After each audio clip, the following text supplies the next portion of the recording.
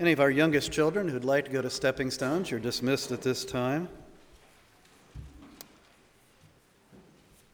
Please turn with me in your Bibles to 1 Corinthians chapter 14.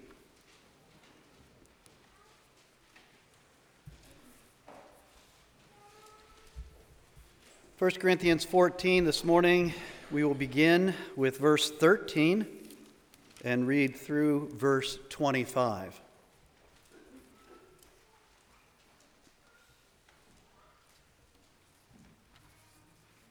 1 Corinthians 14, verses 13 through 25. Please give God's word your very careful attention. Therefore, one who speaks in a tongue should pray that he may interpret. For if I pray in a tongue, my spirit prays, but my mind is unfruitful. What am I to do? I will pray with my spirit, but I will pray with my mind also.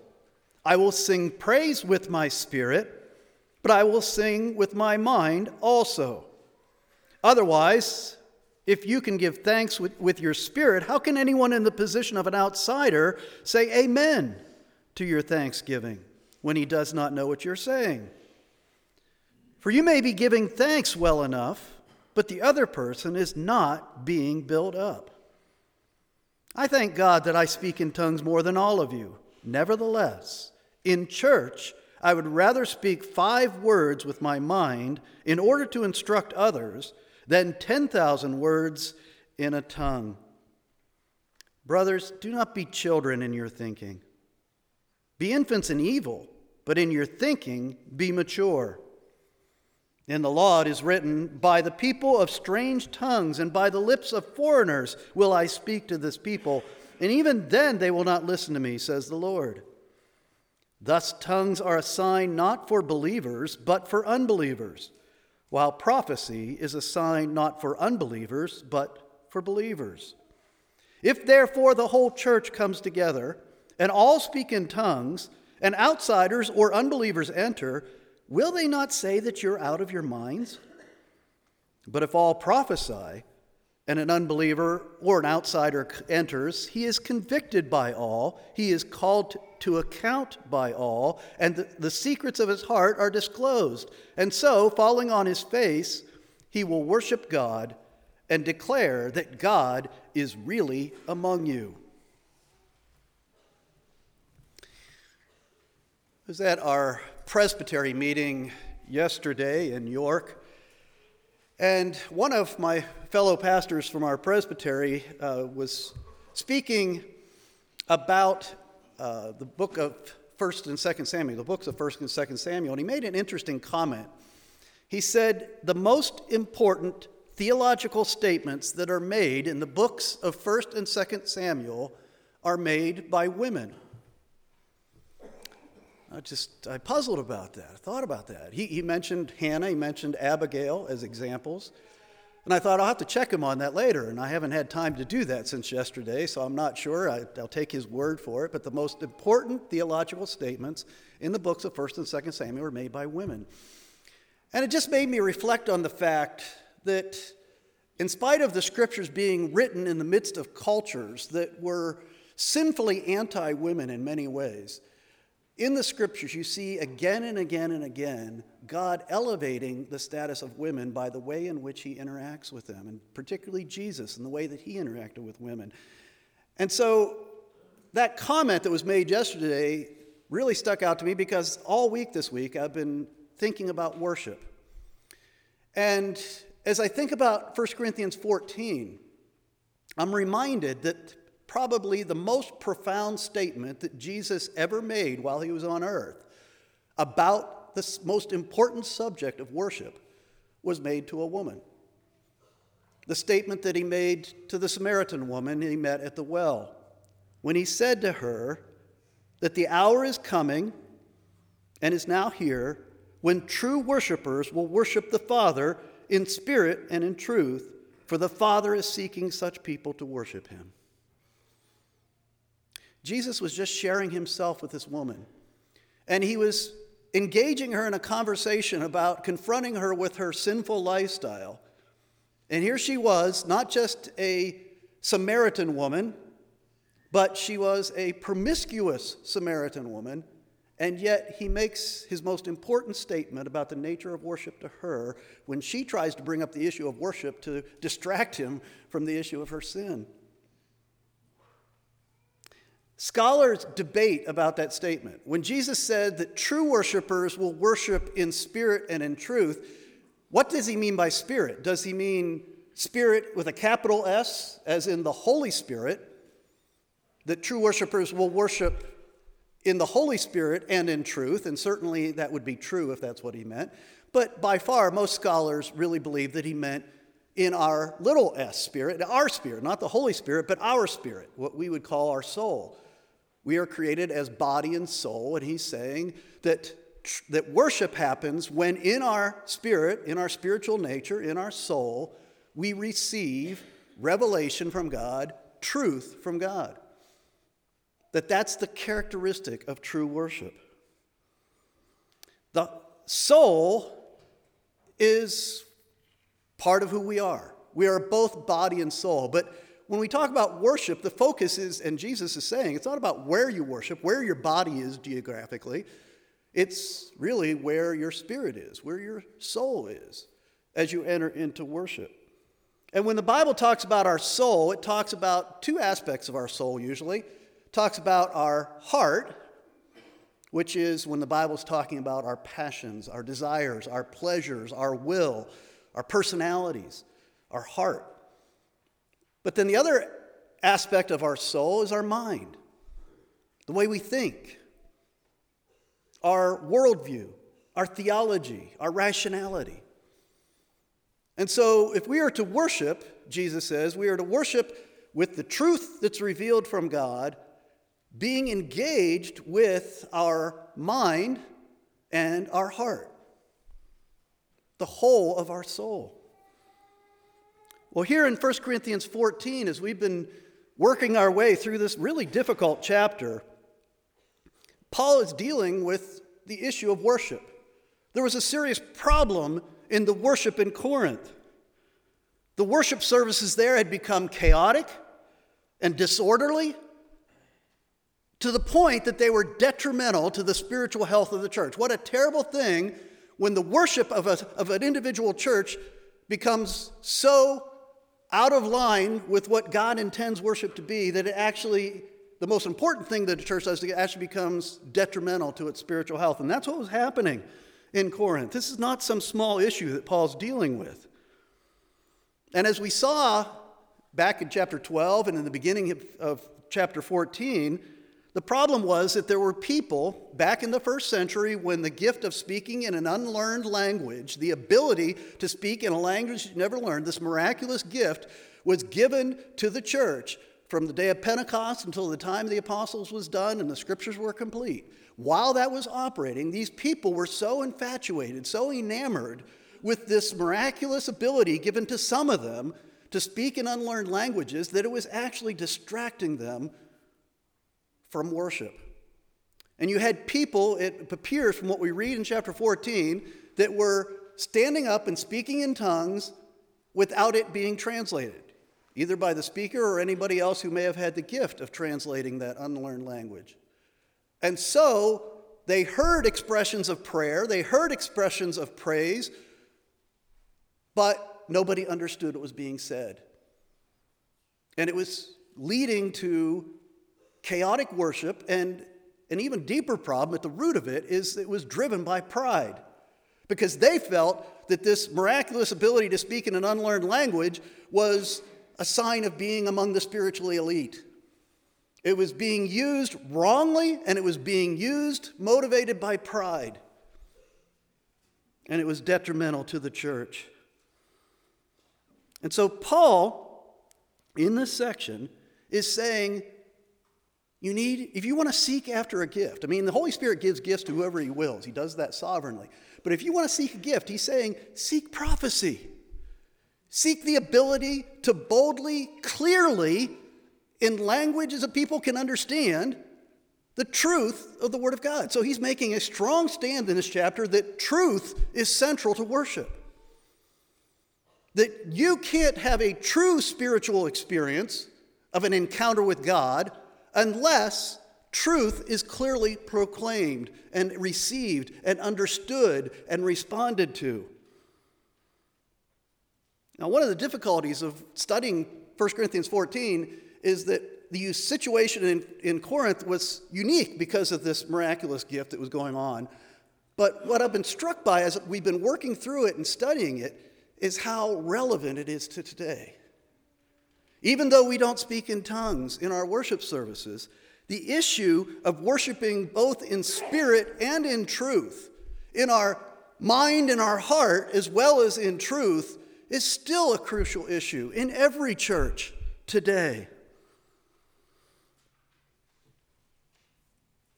Is your worship characterized by clear declaration of truth, or is it characterized by passion, by spiritual experience? And what Paul is trying to say is the same thing that Jesus is saying, is that it needs to be both. True worshipers worship in both their spirit and with truth.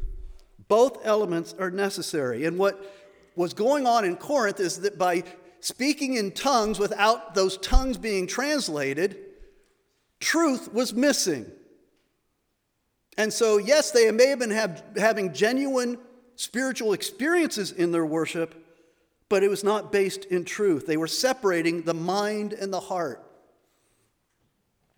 I remember having a friend in seminary. I went to a small seminary in Pittsburgh that was made up of conservative, Reformed, and Presbyterian types, and we tend to be kind of white middle-class Americans in those kinds of seminaries, but we had a few guys that would come to seminary because the scriptures were held in high regard there. So you'd have some guys come to seminary there that were from other church traditions, other types of churches, and we had one token charismatic guy, one Pentecostal guy at my seminary, and we got to be good friends. And we would talk about our differences, particularly in relation to worship. But he said something to me one day that stuck with me every day, ever since that day. He said, you know what? You know, as he'd been in our classes at seminary and had been taught really good, solid theology, he said to me, you know, I would love to find a church one day where we had the heat of my church and the light of your church together. Why can't we have a church where we have the passion of my charismatic Pentecostal church, the spiritual experience that we have, at the same time having the kind of profound biblical theology being proclaimed from the pulpit like you have in your churches? And I've thought about that a lot. That's really what Jesus is getting at, I think. True worshipers worship in spirit and in truth. Paul is talking about how powerful that worship can be. And even though he's saying a lot of negative things here in chapter 14, I think he's saying three things that are very positive about true worship that is in spirit and truth. First of all, he's saying that worship in mind and spirit has a unifying effect upon the church. Secondly, worship in spirit and truth, or worship in mind and spirit, has a maturing effect upon the church. And worship in mind and spirit has an evangelistic effect. So that's what I'm going to look at this morning. First of all, the unifying effect of worship that addresses both the mind and the spirit. He first talks about a unifying effect on the person. He's going to be talking about the effect on the church, because this is all about building up the church. But it's interesting, he talks about the unifying effect upon the individual believer. Look at verses 13 and 14. He says, if I were to pray in tongue, whether publicly or privately, without it being translated, in other words, if I were to speak in some unlearned language where even he doesn't understand what he's saying, and there's no one there to translate it, he says, if I pray in a tongue, my spirit prays, but my mind is unfruitful. Again, it separates the mind from the heart. He's having a spiritual experience, but without any intelligible message from God in that experience, it's useless to his mind. And once that spiritual experience is over, there's nothing left. And that describes a lot of worship, unfortunately. It's like when you're really, really hungry eating cotton candy. I mean, what does that do for your real hunger if you eat something light and sweet like that? It has no substance to it. That's what a spiritual experience is like without truth to feed the mind. An encounter with God through his truth. Remember in the Sermon on the Mount, Jesus warned us against heaping up empty phrases like the Gentiles do. God is not impressed if you use empty phrases in prayer or worship to him. That's what Jesus was saying.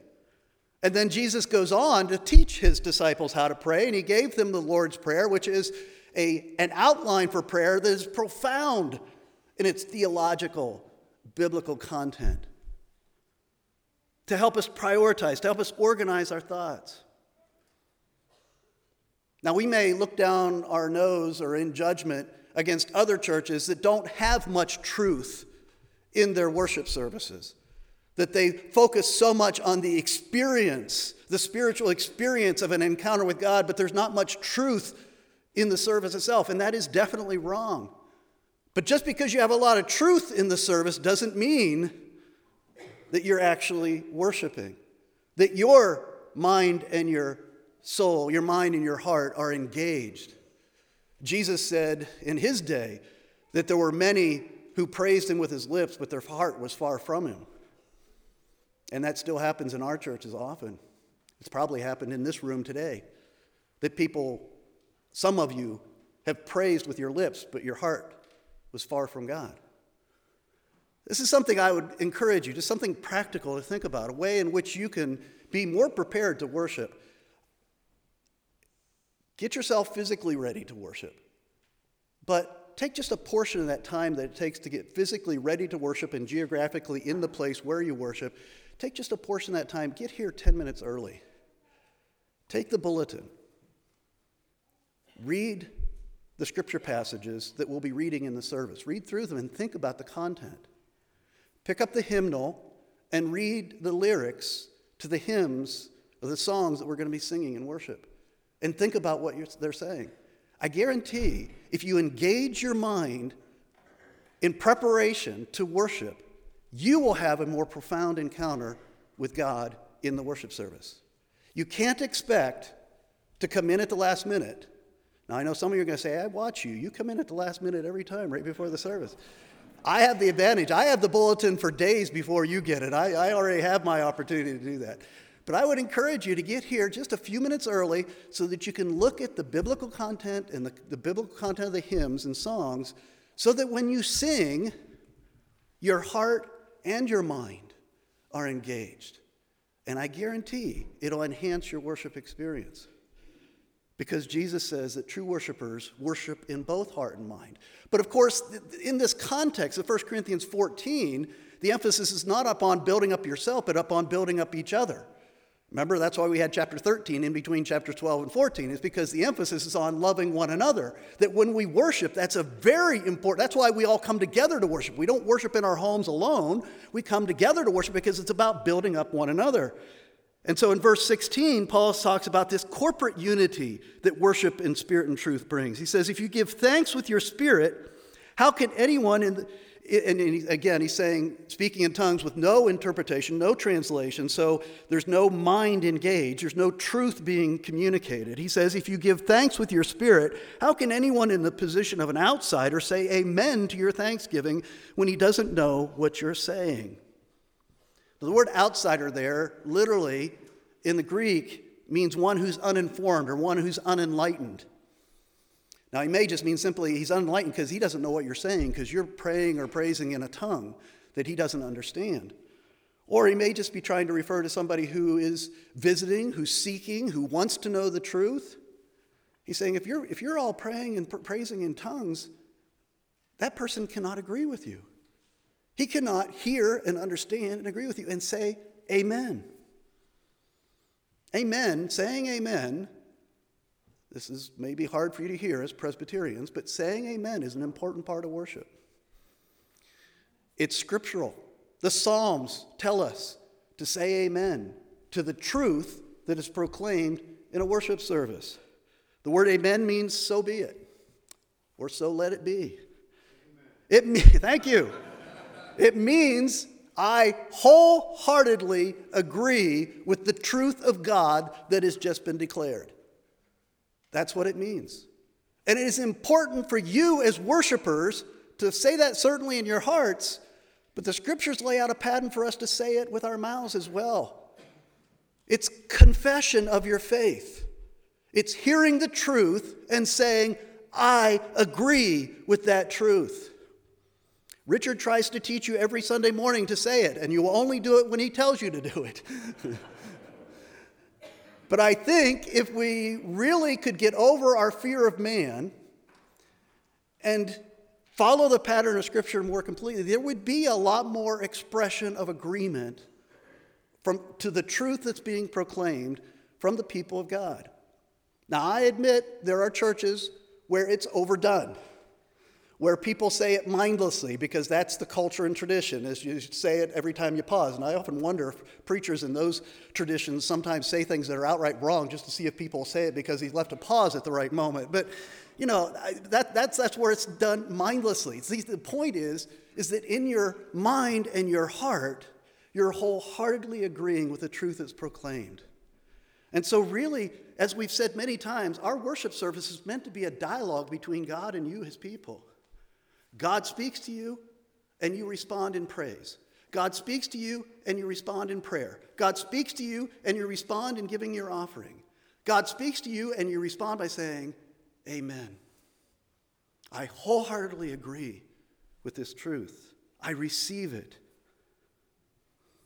Well, verses 18 and 19, Paul makes it clear that he's not intending to disparage speaking in tongues. Speaking in tongues was a gift given by the Holy Spirit in the first century. It's a good gift. Matter of fact, he says, I've spoken in tongues more than any of you. But, he says, I don't do it in worship. I don't do it without a translation. He says, I would rather speak 5 words with my mind, in other words, in his typical Greek language that everybody would understand. He would rather speak 5 intelligible words than 10,000 words in a tongue that nobody can understand. The word 10,000 there is the word, literally the word we get from Greek, the word myriad. It's the largest number in the ancient Greek language. And so 10,000 actually it means innumerable, countless. All the words in the world aren't worth 5 words that are clearly understood, is what he's saying. Proclaiming God's word clearly unites and builds up the church, whereas untranslated tongues divided the church in Corinth and alienated those who came seeking to know truth. I had just a weird example, even though we don't speak in tongues in our churches. I had kind of an odd example of this happening in my ministry when we were in Philadelphia. In the church there, around the year 2000, there was a big influx of immigrants from South Africa. Dutch Reformed Afrikaners began worshiping at our church. At one point, we had 40% of our church was made up of South African people that had come over to do computer consulting in our area. And it changed all the dynamics of the church in many ways, very positive ways. Many of them were wonderful Christians, very great help to our church. But one thing that we discovered over time is that they were new to our country, had never been to our country before. So when they came to worship on Sunday morning, very naturally, they'd cluster together and talk in Afrikaans, their native language, because they're so happy to be among their countrymen. And they took great comfort and great joy to being able to see each other on Sunday morning. And we realized that was having a very detrimental effect on our church because they were excluding themselves by speaking a language that the rest of the congregation didn't understand. They were excluding themselves from the fellowship of the church. And so, thankfully, there were some godly, mature leaders among that group that we spoke to about it, and they began talking to their people, and we began to fix that problem. But again, it wasn't speaking in tongues like Paul's dealing with, but it's the same effect. That it's agreement in the Word of God that unites us and builds up the church. And so we need to be able to speak the Word of God clearly to one another. Secondly, Paul talks about the maturing effect when we worship in spirit and in truth, in mind and spirit. Look at verse 20. Verse 20 must have been very painful for these Corinthian Christians to hear. Must have been shocking to them because, keep in mind, they think that the gift of speaking in tongues was a sign that they were spiritually mature, that they were spiritually elite. And they all were striving to be able to have that gift of the Spirit. That's what they wanted because they thought those were the special Christians. And Jesus talks to these Christians who are using the gift of tongues in the wrong way, and he says, brothers, do not be children in your thinking. They thought they were spiritually mature or elite, and he says, you're being childish. You're showing your immaturity. It's not easy to have somebody say you're acting in a childish manner. But remember what Paul has been saying about the gifts of the Spirit in all three of these chapters. He's been saying the gifts of the Spirit are tools, powerful tools, that are placed in the hands of believers to do the work of the kingdom. And having a tool does not make you mature. Just like giving a power drill to a toddler doesn't make that toddler mature, it just makes him dangerous. That's what giving a spiritual gift to an immature Christian is. It's a powerful tool, but in the hands of somebody who's immature, it's dangerous. Paul is saying you're acting like a bunch of middle schoolers. You're all fascinated that you can make a bunch of strange noises come out of your mouth. That's what middle schoolers do. They like to make body noises. These people are making language noises. But it's all noise. And it's childish. It's immature. Grow up, he says. He goes on to say, be infants in evil. In regard to sin and evil, be infants. He said, in other words, be uninformed, be inexperienced in regard to the ways of evil and the ways of sin. But in your thinking, be mature. You see, Paul had said over that classic chapter over in Ephesians chapter 4, Paul's talking about how the church grows, this glorious chapter of how God gives gifts. Jesus purchased gifts through his atonement, through his resurrection. He purchased gifts to give to the church. These are the gifts of the Spirit, both the leaders of the church and the gifts of the Spirit to grow the church. But listen carefully to how he says that growth happens. Beginning in verse 15 of Ephesians 4, rather speaking the truth in love, we are to grow up in every way into him who is the head, into Christ, from whom the whole body, joined and held together by every joint with which it is equipped, when each part is working properly, makes the body grow so that it builds itself up in love. The process begins with the speaking the truth in love for one another. And that creates maturity. That's the kind of maturity that Paul is calling upon the Corinthians to show in their worship services. As he describes it over in chapter 5 of Ephesians, he says, be filled with the Spirit, addressing one another in psalms and hymns and spiritual songs, singing and making melody to the Lord with your heart. Truth and heart, spirit and mind together. And this brings him to the evangelistic effect of true worship that's in spirit and truth, mind and spirit. Verse 21, there he gives a loose quote of something that God said through Isaiah to Israel back in Isaiah chapter 28. In the context of Isaiah 28, the priests and the prophets in Israel are rejecting the word of God that Isaiah was sent to bring to them. They're rejecting the word of God, and they're even ridiculing Isaiah, God's prophet. And so this is a horrific rejection of the word of God. That's the context. And so God says to the leadership of Israel and to Israel in general, he says, if you won't listen to my clear and plain words that I'm giving you through my prophet Isaiah, then I'm going to speak to you in a language that you don't understand. And what he meant by that is that he was about to send the great Assyrian army against Jerusalem, against Samaria, to destroy the city, to destroy the country, and to take the people away into captivity. And he said, you are rejecting my word to you, so you're going to hear words, and I'm going to speak to you in a language, and you won't understand what's being said. It was a sign of judgment. God was going to judge his people. Judgment from God looks like that. That's a consistent message in Scripture. If you're not going to listen to God's word, he will remove it from you, and you will become spiritually deaf and hard-hearted. The words of God will become gibberish to you. And Paul is saying to the Corinthian Christians, and you're speaking gibberish in your worship services. Words that nobody understands.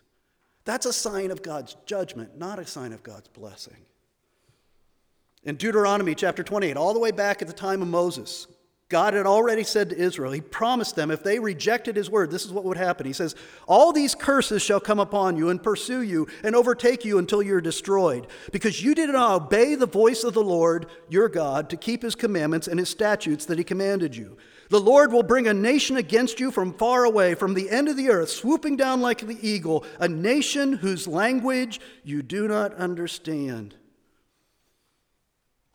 When God speaks to you in languages that you don't understand, that's a sign of judgment upon those who won't accept his word when it's clearly spoken.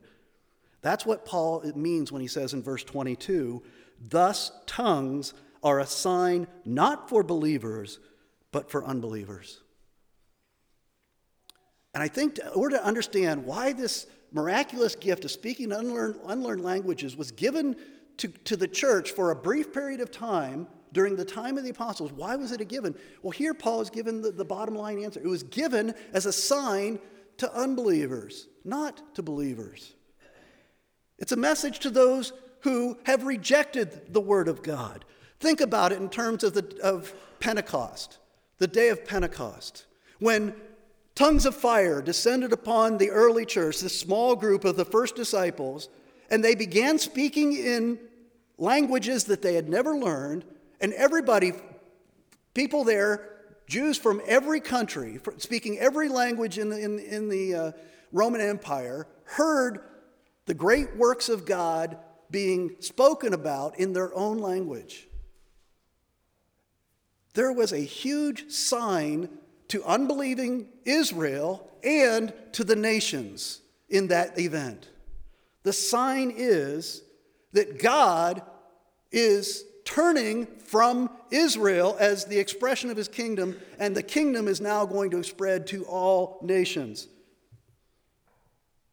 Palmer Robertson describes it in this way. He says the speaking in tongues that took place at Pentecost represent the taking of the kingdom away from Israel and the giving of the kingdom to men of all nations. No longer will God confine himself to one people speaking a single language. Even on the day of Pentecost, it was a sign of blessing to the nations in a sense that now the gospel would go to them in their own languages. But it was a sign against the unbelief of Israel because they had rejected their Messiah. They had rejected the gospel of God. It's a sign of judgment against unbelief, but a sign of hope to those of the nations who will believe. To use speaking in tongues in this meaningless, self-centered, prideful way that the Corinthian Christians were using it, to boast before other believers about how special they were, to use it in that way was a mockery of the profound gospel meaning of the speaking in tongues in the day of Pentecost. Paul goes on to say, while prophecy, what he's advocating that they strive for, while prophecy, the clear proclamation of God's word, is a sign not for unbelievers, but for believers. What's interesting in that part of the sentence is that the word sign is not there in the original Greek. That's added. That's an interpretive addition that the translators put in the ESV. The word sign isn't there, and I don't think it should be there, because I don't think Paul is trying to say that prophecy is a sign.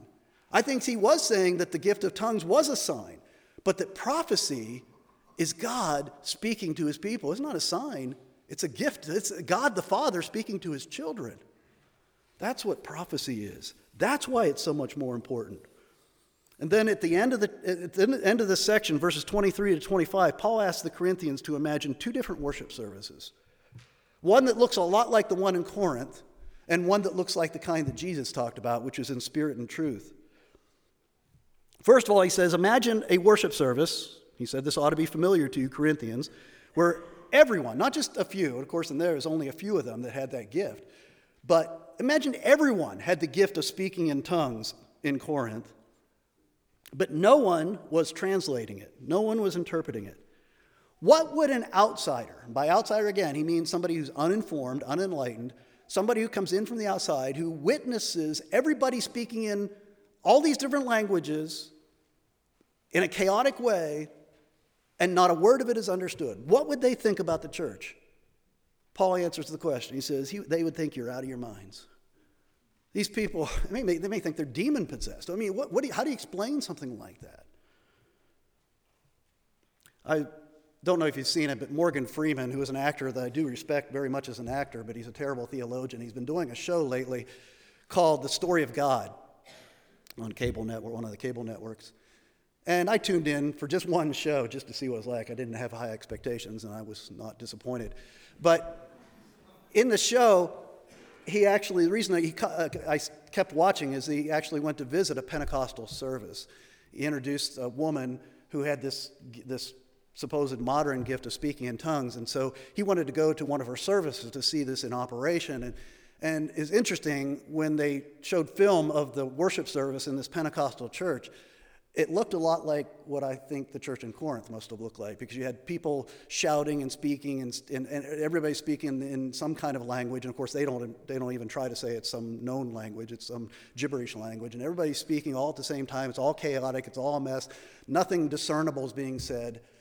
And they're filming this, and then they show an interview where Morgan Freeman's talking to the woman after the service and talking about what a profound experience this is and everything.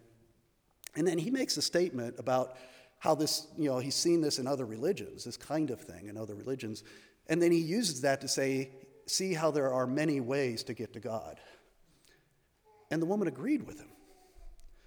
And I thought, what a great example of what Paul's talking about here in 1 Corinthians 14.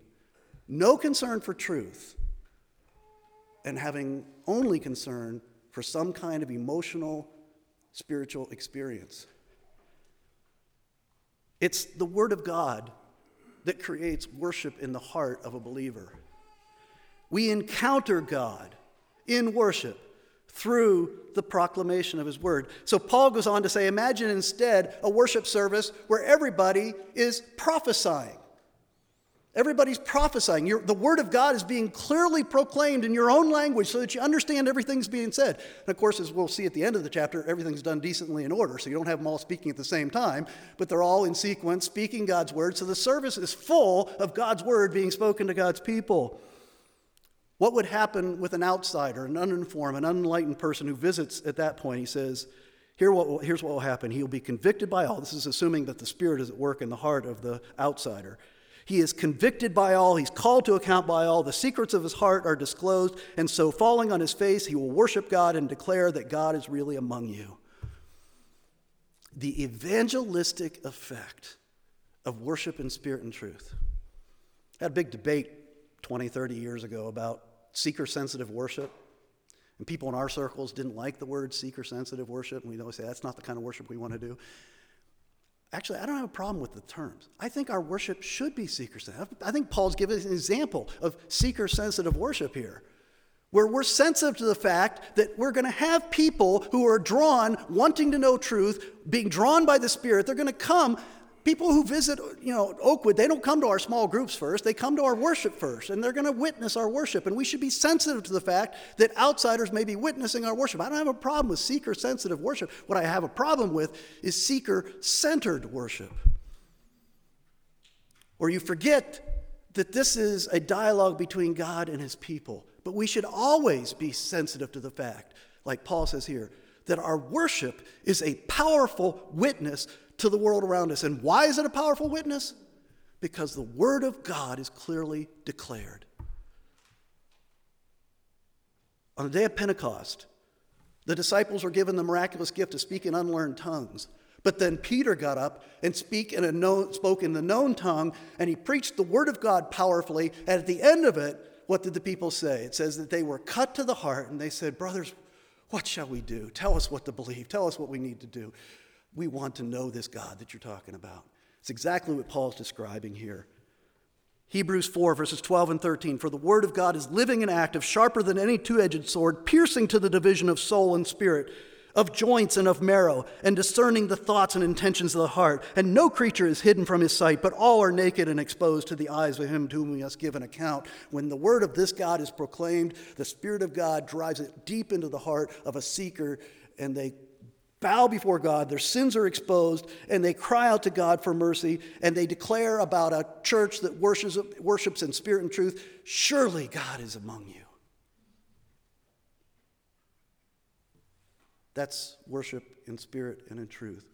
And it is my prayer every week that that's what you will all experience here at Oakwood Presbyterian Church. I want that to be the reputation of this body of believers in this town, in this community. Surely God is among those people, because worship happens in spirit and in truth in that place. Let's pray. Father, we thank you for your word.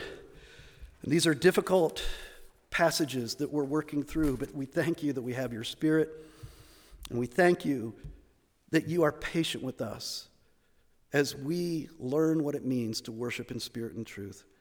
Father, I pray that your word would always be clearly proclaimed from this pulpit, in our classes, in our Bible studies. I pray that our people would always be saying amen to the truth of what you have revealed. And I pray that in our spirits, in our souls, in our hearts, we would be transformed through the renewing of our minds. We pray in Christ's name, amen. Let's take our hymnals and close our service by singing hymn number 22, Oh That I Had 1,000 Voices, hymn number 22. Let's stand as we sing.